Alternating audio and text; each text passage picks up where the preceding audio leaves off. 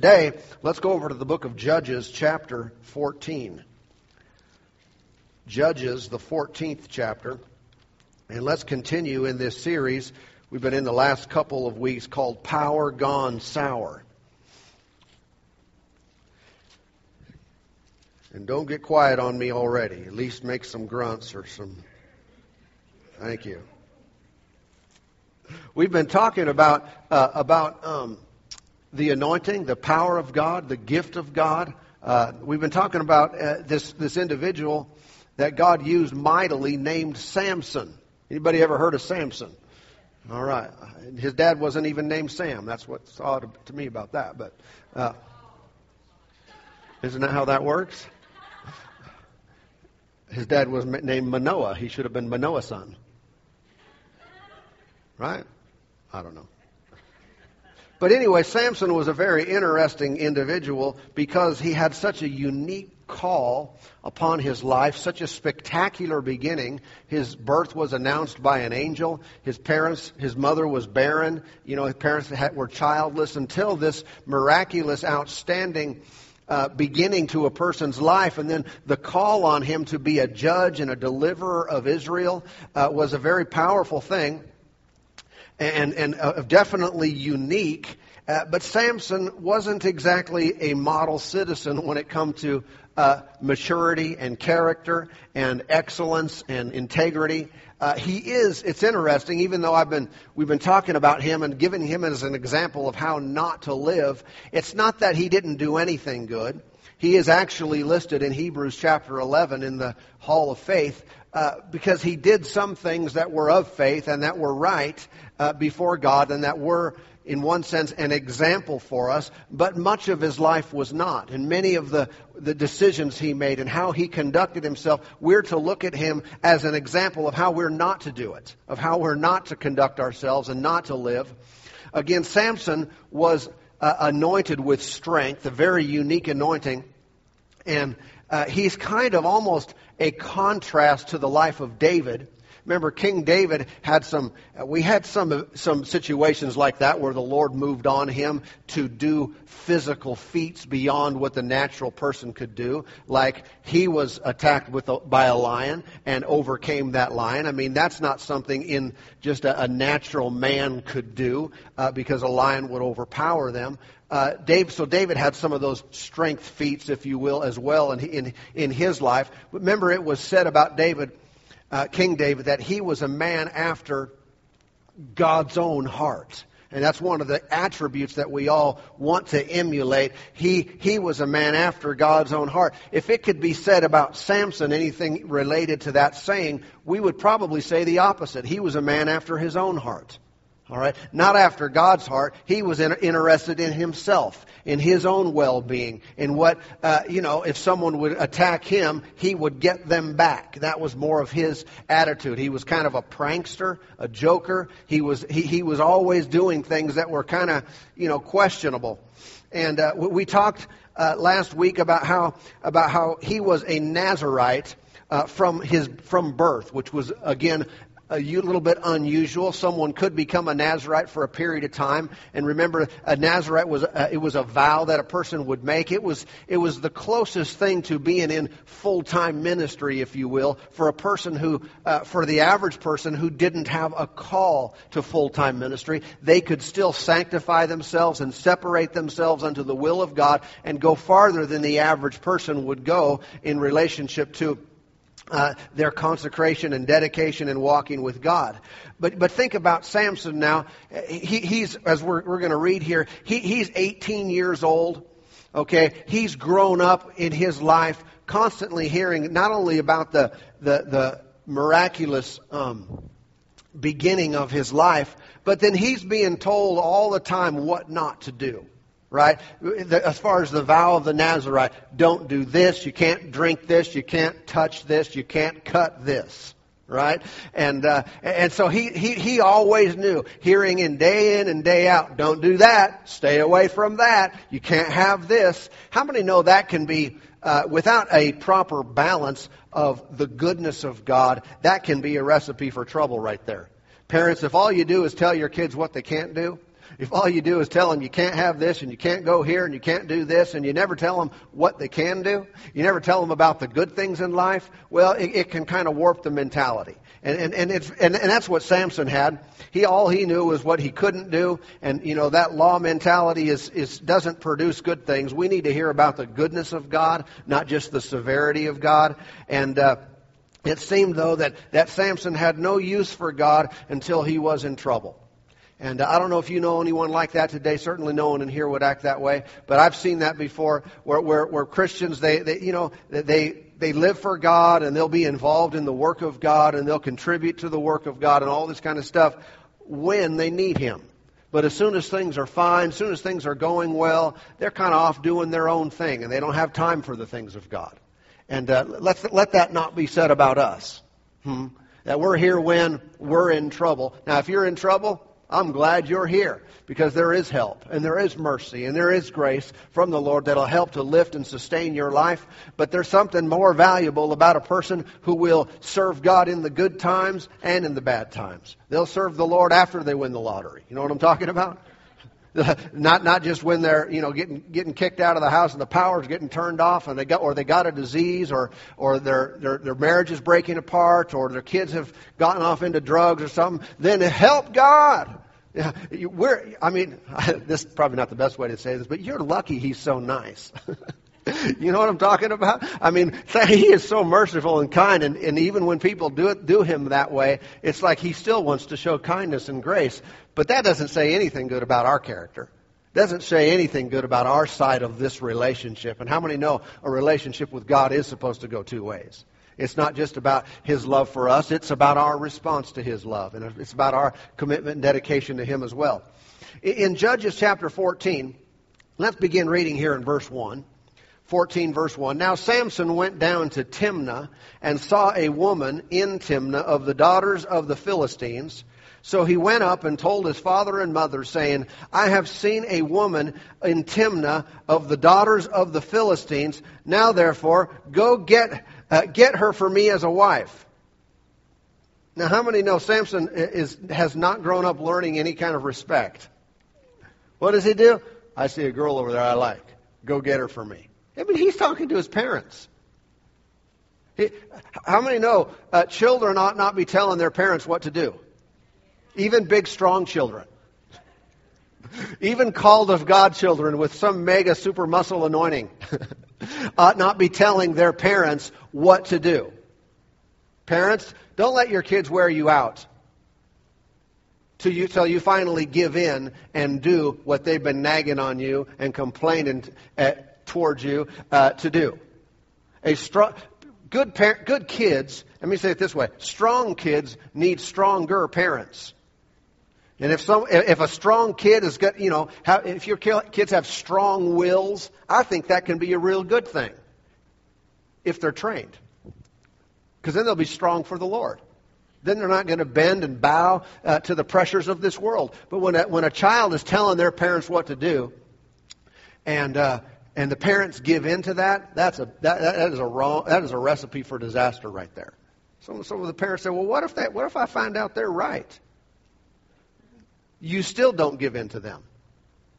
Even if they're right, and you discover they are right about something, it comes to a place where you are still making the decision, not giving in to their pressure or their demands. Hallelujah. Anyway, this is what he did. He said, go get her for me. Verse 3, then his father and mother said to him, is there no woman among the daughters of your brethren or among all my people that you must go to get a wife from the uncircumcised Philistines? And Samson said to his father, get her for me, for she pleases me well. What's he saying? I want her! I want her, I want her, I want her, I want her, I want her! Get her for me! I don't know if he said it that way, but probably. And they said, no, you don't have to marry someone from the Philistines. He said, I want her, I want her, I want her. And Samson said to his father, get her for me, for she pleases me well. But his father and mother did not know that it was of the Lord. I'll come back to that he was seeking an occasion to move against the Philistines. And For at that time the Philistines had dominion over Israel. So Samson went down to Timnah with his father and mother and came to the vineyards of Timnah. Now, to his surprise, a young lion came roaring against him. He shouldn't have been surprised. Why you be surprised? You're going out here and do anyway. I'll come back to that maybe. Why are you surprised if something bad happens to you when you're out there, doing what you're doing, acting the way you're acting? Anyway, I'm reading this and I'm wondering, what is he doing in the land of the Philistines? I mean, the character of, and the kind of the way that Samson conducted himself is he seemed to always be flirting with sin. He always seemed to be playing on the edge. And how many understand that if you're not supposed to eat grapes, we read that last week, you probably shouldn't play in the vineyard. And here we got him hanging out in the vineyard, hanging out in the land of the Philistines, hanging out in places where he shouldn't be. And how many that's just a recipe for disaster. That's just asking for trouble. And I find a lot of times people will live their lives that way too. They say, I'm committed to live holy and right before God. I'm going to do what I'm supposed to do. But then they live right on the edge, just kind of playing on the edge of disaster all the time. You know what I'm talking about? If you don't really want to fall off the edge, you probably shouldn't spend a whole lot of time, on the edge. If you don't want to fall in the ditch, in the canyon. I used to use that when I lived in Twin Falls. There's that canyon over there. Remember, anyone ever seen the Snake River Canyon? I'd say, if you don't want to fall in, I got advice for you. It's real easy. I lived there a number of years. Never fell in once. I didn't even have any close calls. Where I had to grab a hand. But I never did this on the edge of the canyon.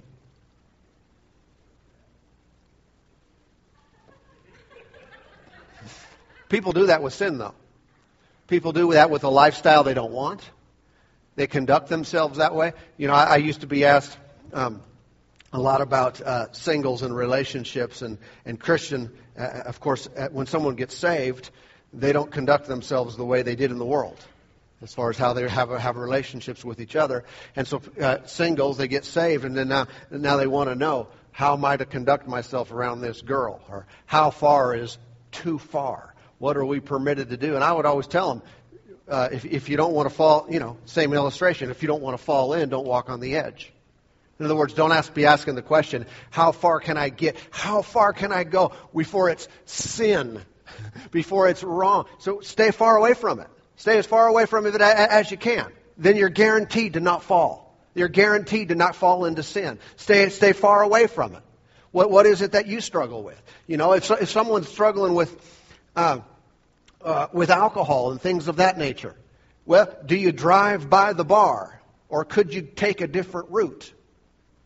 Or every time on the way home from work, maybe that used to be your habit. You go home get off of work and go by the bar and get a few drinks, and you had a problem with that, and now you're not living that way anymore, and you're free from that. But every time you drive by, you have a choice on which roads to take, which way are you going to go? Everybody listening to me now? If you struggle with watching the wrong thing on TV, don't buy HBO. Cut off those premium channels and things like that are going to be putting all that stuff out there before you all the time. Hey, man, what are we talking about? Well, I got control. Do you? I don't know if you do, but you know you. I know me, you know you. I mean, we all know where we're at. And if you don't want to eat the grapes, stay away from the vineyard. It's a lot easier. Amen. I mean, most of us know that this time of year, I don't know if you know this, I know this for me, there's this time of year, it seems like there's food everywhere. Isn't there? I mean, there's food, and there's sweets and snacks and all that kind, and I'm not down on it, I like it. But at the same time, I recognize in me, it's a lot easier when it's not right there. Walk by and pull off the edge. Like the brownies, the edge is the best. It's a lot easier when it's not right there. And if you want to not eat that kind of stuff. You just keep yourself further away from it. And so Samson was doing this. He's playing in the land of the Philistines. And how many know the Lord is not against one race marrying another, but He is against unbelievers marrying believers.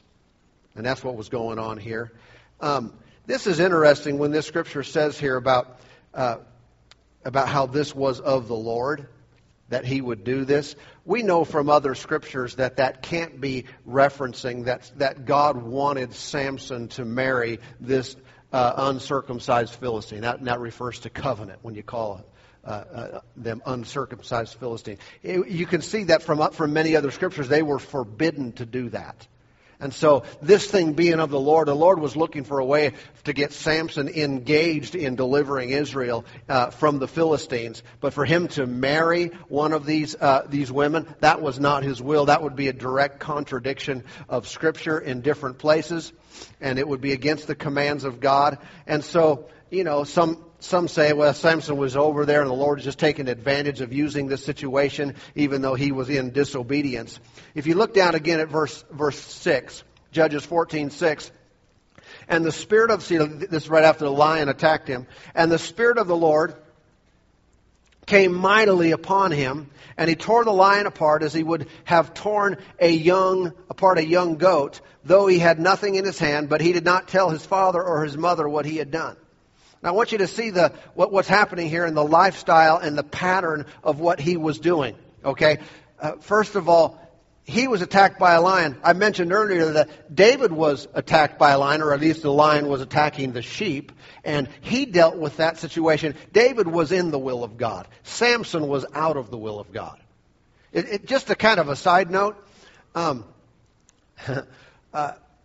2 times you can have to deal with lions is when you're in the will of God and when you're out of the will of God. All right, be ready. Sometimes people judge every circumstance, every negative thing that happens. It's either the will of God or out of the will of God. I don't judge my being in the will of God by circumstances. I don't look at what's happening in my life and say, oh, I must be out of God's will, or I must be in God's will because Satan's attacking me. A lot of times people, when they get saved, everything becomes a little bit superstitious. Okay? They move out beyond common sense and everything has a hidden meaning. If something bad happens, what's the Lord saying? The Lord's saying, overcome that. The Lord's saying, I've given you my word, my power, my authority, my name. Why don't you overcome that situation? Why don't you resist the devil and he'll flee from you? Not draw a parallel or some kind of hidden meaning from every little thing that happens in life. Anyway, it's interesting what it said here. He tore apart this lion with, and the scripture says specifically, he had nothing in his hand. You remember what one of the vows of the Nazarite were? That they couldn't touch dead things. They couldn't touch dead things. Everybody forget that already? They couldn't touch dead things. So we've got him playing in the vineyard. Don't know if he ate any of the grapes. Didn't say specifically there. But we got him tearing apart the lion, and it specifically mentions he had nothing in his hand, and he didn't tell his parents. And so he's already violating here. He's playing on the edge. He's violating the vow of the Nazarite. Verse 7. Then he went down and talked with the woman, and she pleased Samson well. After some time, when he returned to get her, he turned aside to see the carcass of the lion, and behold, a swarm of bees and honey were in the carcass of the lion. He took some of it in his hands and went along eating. So he's touching the dead animal again. When he came to his father and mother, he gave some to them. They also ate, but he did not tell them he had taken the honey out of the carcass of the lion. So he's involving them in his contact with the dead animal and this honey being a part of that. And so he's violating the vow. He's made his parents do so without knowing this. And what's going on here is Samson is kind of creating a pattern in his life, not only of playing on the edge, but you can see in the rest of his life, he starts to do this where he messes up, he gets forgiveness, or he comes back to the Lord, calls on the Lord for help. The Lord helps him, and then he goes back doing his own thing again, and then he calls on the Lord for help, and then he goes back doing his own thing again, calls on the Lord for help, and this becomes a pattern in his life that he's following, where he's not any kind of picture or model of what a person should do and how they should live.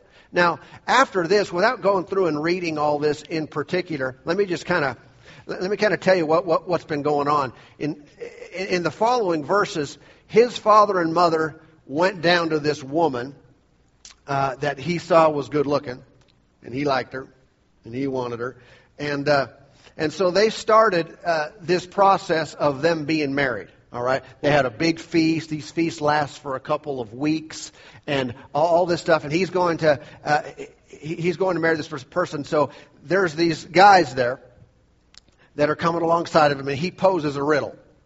And he poses this riddle and this riddle is all about the lion and the honey and the carcass and so forth. He posed a riddle and said, if you guys can solve this riddle, I'll give you 30 sets of clothes, and if you can't, you're going to give me 30 sets of clothes. And it was these linen garments and things and expensive stuff, and so they're trying to figure it out, and they couldn't figure it out after a few days, and so they go to his wife. They're in the process of being married, but they go to his wife, and they start, they're all Philistines. They don't really like this guy. They don't like Samson, and they're trying to get the answer from her. And after a while, she, of course, she starts hanging on him. Come on, tell me you don't love me. If you love me, you tell me. You hate me. Sounds like modern day language. You're a hater. The ignorance and foolishness of the world we live in is just pathetic. The way they throw around certain types of language and things like that. Anyway, she was talking like that to Samson, and of course she wore him down. And at the end, he told her the answer to the riddle, and then she went and told those guys the answer to the riddle, and they came back to him and said, "Here's the answer." And and he said something that's kind of interesting and maybe slightly offensive. What did he said? He said over here in verse 18, he said, "If you had not plowed with my heifer, you wouldn't have been able to solve my riddle." And so I don't know if that's the first time a man called his wife a heifer, or. But I'm not saying this. I'm just saying that he did that. So anyway, and so then they gave Samson's wife to his companion. But here's another thing that's going on. He's playing in a vineyard. He's at this wedding feast, and this is an area where wine is flowing abundantly. I don't see it specifically that it mentions this, but I think it's entirely possible and likely that he also broke that part of the vow. And we always go to the end of this where he gets his hair cut and then he loses his strength, and that was one part of the vow. But I think that was probably the last straw.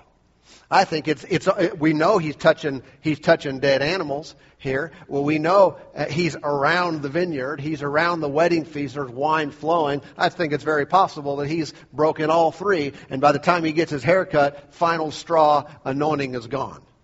Okay? But again, he was at this wedding, and you know what he did as a response to this is he didn't want to lose money. He's about himself. He didn't want to have to pay up the 30 sets of clothing. So what he does is in the 15th chapter, but he basically goes out and gets these foxes. I'm jumping ahead of myself here, aren't I? He did that after. But he went out and killed 30 of their men and took their clothes to pay off his debt. So you can see he loses the bet, so he goes and kills 30 people, gets their clothes, and pays off his debt.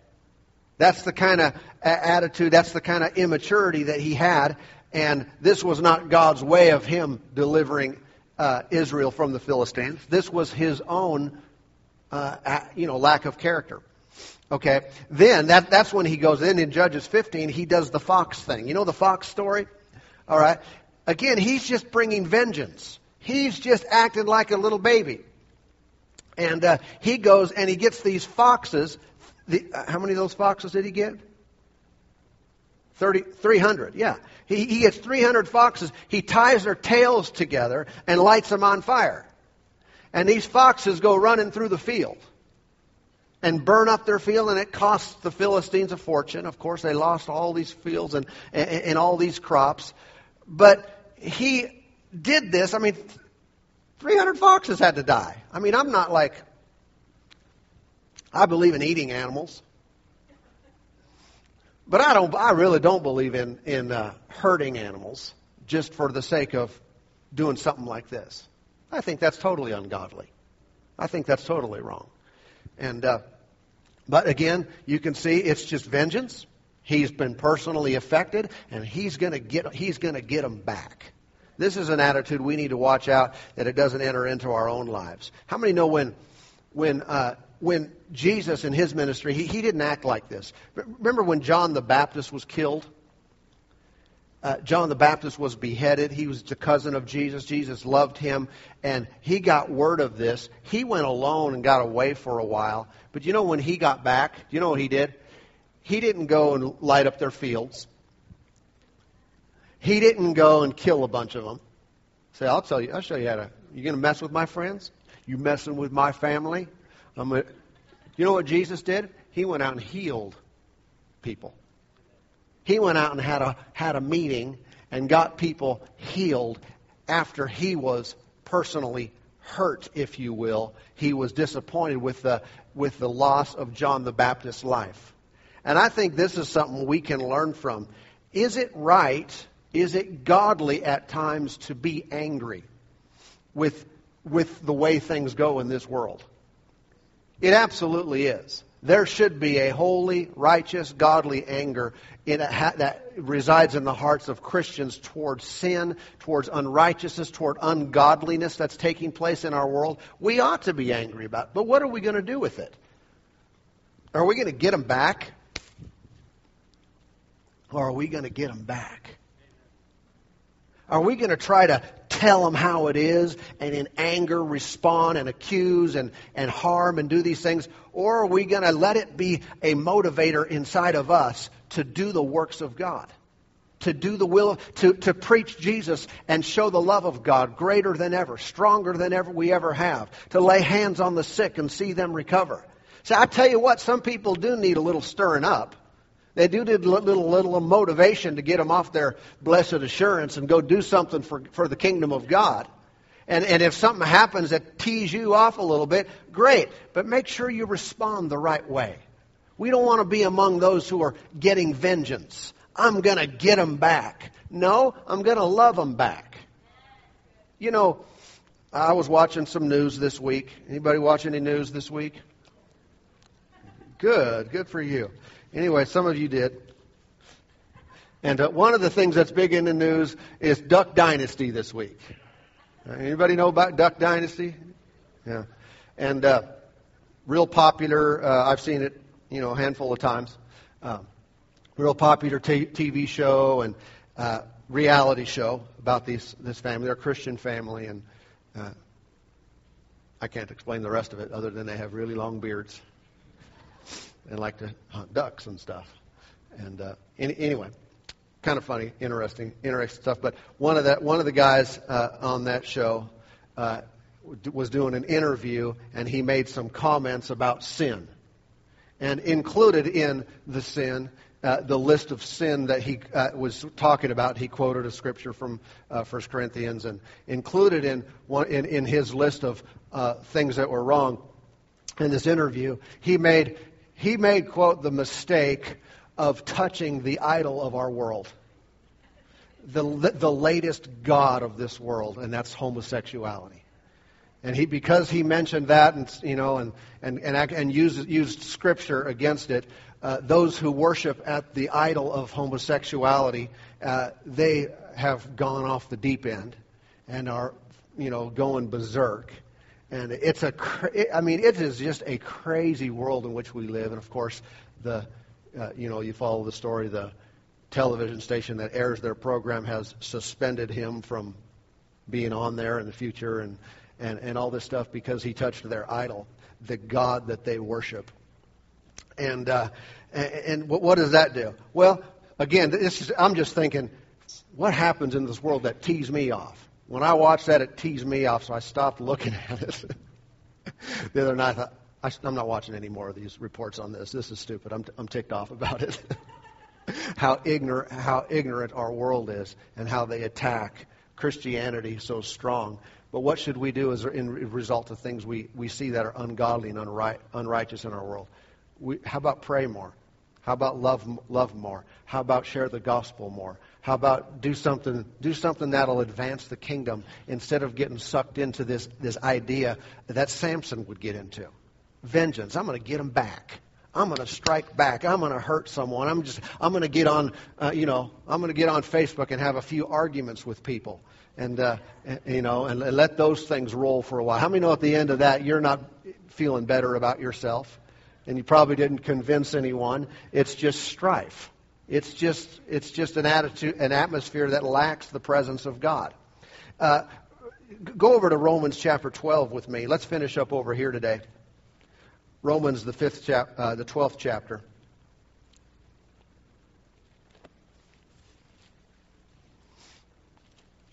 Romans chapter 12. Notice with me over here in verse 19. Well, verse 18 says, if it is possible, as much as depends on you, live peaceably with all men. Aren't you glad for that? That means it's not always possible with you, but if it is, as much as it is possible with you, be peaceful. Live peaceably with all men. Verse 19, beloved, do not avenge yourself, but rather give place to wrath, for it is written, vengeance is mine, I will repay, says the Lord. And so what do we have here? A situation where we can take things in our own hands, or we can turn things over to the Lord. And I tell you what, when someone does you wrong, and I get away from dynasty and all that kind of stuff, just in life, when someone does you wrong, the temptation in our flesh is to take it upon ourselves to make sure that they pay, to make sure that someone, sets them straight. And we've got to watch out that we're not just getting in the flesh and doing this. If we do that, we're taking it out of the hands of the Lord for Him to deal with people, for Him to make things right. And one of the big problems with this is we don't always see all and know all. In fact, we never see all and know all. We don't see the complete picture. We don't see an individual's heart. We don't know what's happening in their mind. And so for us to set it straight and make everything the way it's supposed to be, we're going to make errors in our judgment regarding that, an individual. By the way, I've said this before in different times recently, we are not to judge individuals, but we are right and correct to judge behavior. We are to judge sin and say, this is sin, this is not. We Christians are to discern these things. But when it comes to taking it into our own hands, and I'm going to be judge and jury and sentencing and everything else because of someone else's mistake, even if it was towards me, that's where we're not really qualified and we're not assigned to do that. He said, turn it over to me. He said, I'll repay. Don't avenge yourselves. Don't take it upon yourselves to do this to people. Romans 16. Romans 16. You see, we should know more about the risen Christ than the defeated devil. And too many times people are so educated and knowledgeable of things that are wrong and things that are falling apart, and so educated about the enemy, so to speak, and not very knowledgeable about God. Half the battle, if not most, 90% of the battle is won when you have a solid relationship with God. When you know Him and can walk with Him, you know His ways, you have fellowship with Him every day, most of the battle is won already just in that, before you even have to resist the devil and deal with the negative things of this world. But it's so, too often Christians are known more for what they're against than what they're for. And I tell you, we ought to be known for what we're for. We ought to be speaking the truth, speaking in love, speaking the gospel, doing these type of things. And people ought to know that is what defines us. Not just what we're against, and not just we're so knowledgeable about sin and about the devil and about harm and about evil. Romans 16:19 says, for your obedience has become known to all. Therefore I am glad on your behalf. But I want you to be wise in what is good and simple concerning evil. Be what? Wise in what is good and simple concerning evil. Don't be an expert on sin. Don't just be a master and have a PhD in sin, in what's wrong. Be very knowledgeable of the goodness of God. Again, Samson was told again and again what he shouldn't do. Don't do this, don't do this. He was reminded of this vow and these things he had to avoid, and it seemed he did, well, we're not saying, but he did the very things he was told not to do. And I tell you what, in our day, it would be much better off for our lives, for our kids' lives. Yes, the word no should be in the vocabulary. We're not concerned about warping their little brains by telling them no. Sometimes the no needs to be in the vocabulary, but I tell you what also needs to be in there is yes. What also needs to be in there is the goodness of God, is the plan of God, are those things that lift us up. Amen? Amen. Father, we love you today. We thank you for your goodness, for your faithfulness toward us. Father, we're seeing these things in the Word that are of you. We're seeing these things that are true. We're seeing both the way to live and the way not to live. We recognize that we can have a call and an anointing upon our lives, but that doesn't substitute for a life of consecration and commitment. Father, for those who have been harmed here today, those who have been done wrong, others have come against them, others have spoken against them, others have stolen from them. May the love of God rise up in them today. Yes, part of that is righteous anger. It's right and it's correct and it's true. But Father, may they be motivated and prompted to do what Jesus would do. Heal the sick and lift people up and share the love of God with all who come near them. We're not going to take things into our own hands. Father, we're going to turn things over to you. We're going to invite your presence. Invite you to have your way in us. For this we give you all the glory, all the honor, all the praise. Now, even there's some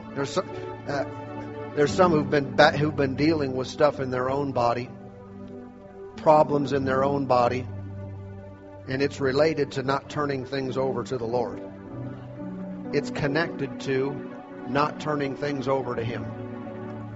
And so if you'll cast your care on Him, turn this situation over to Him, rely upon the Lord, you'll find those situations will leave in quick fashion, those problems in your body.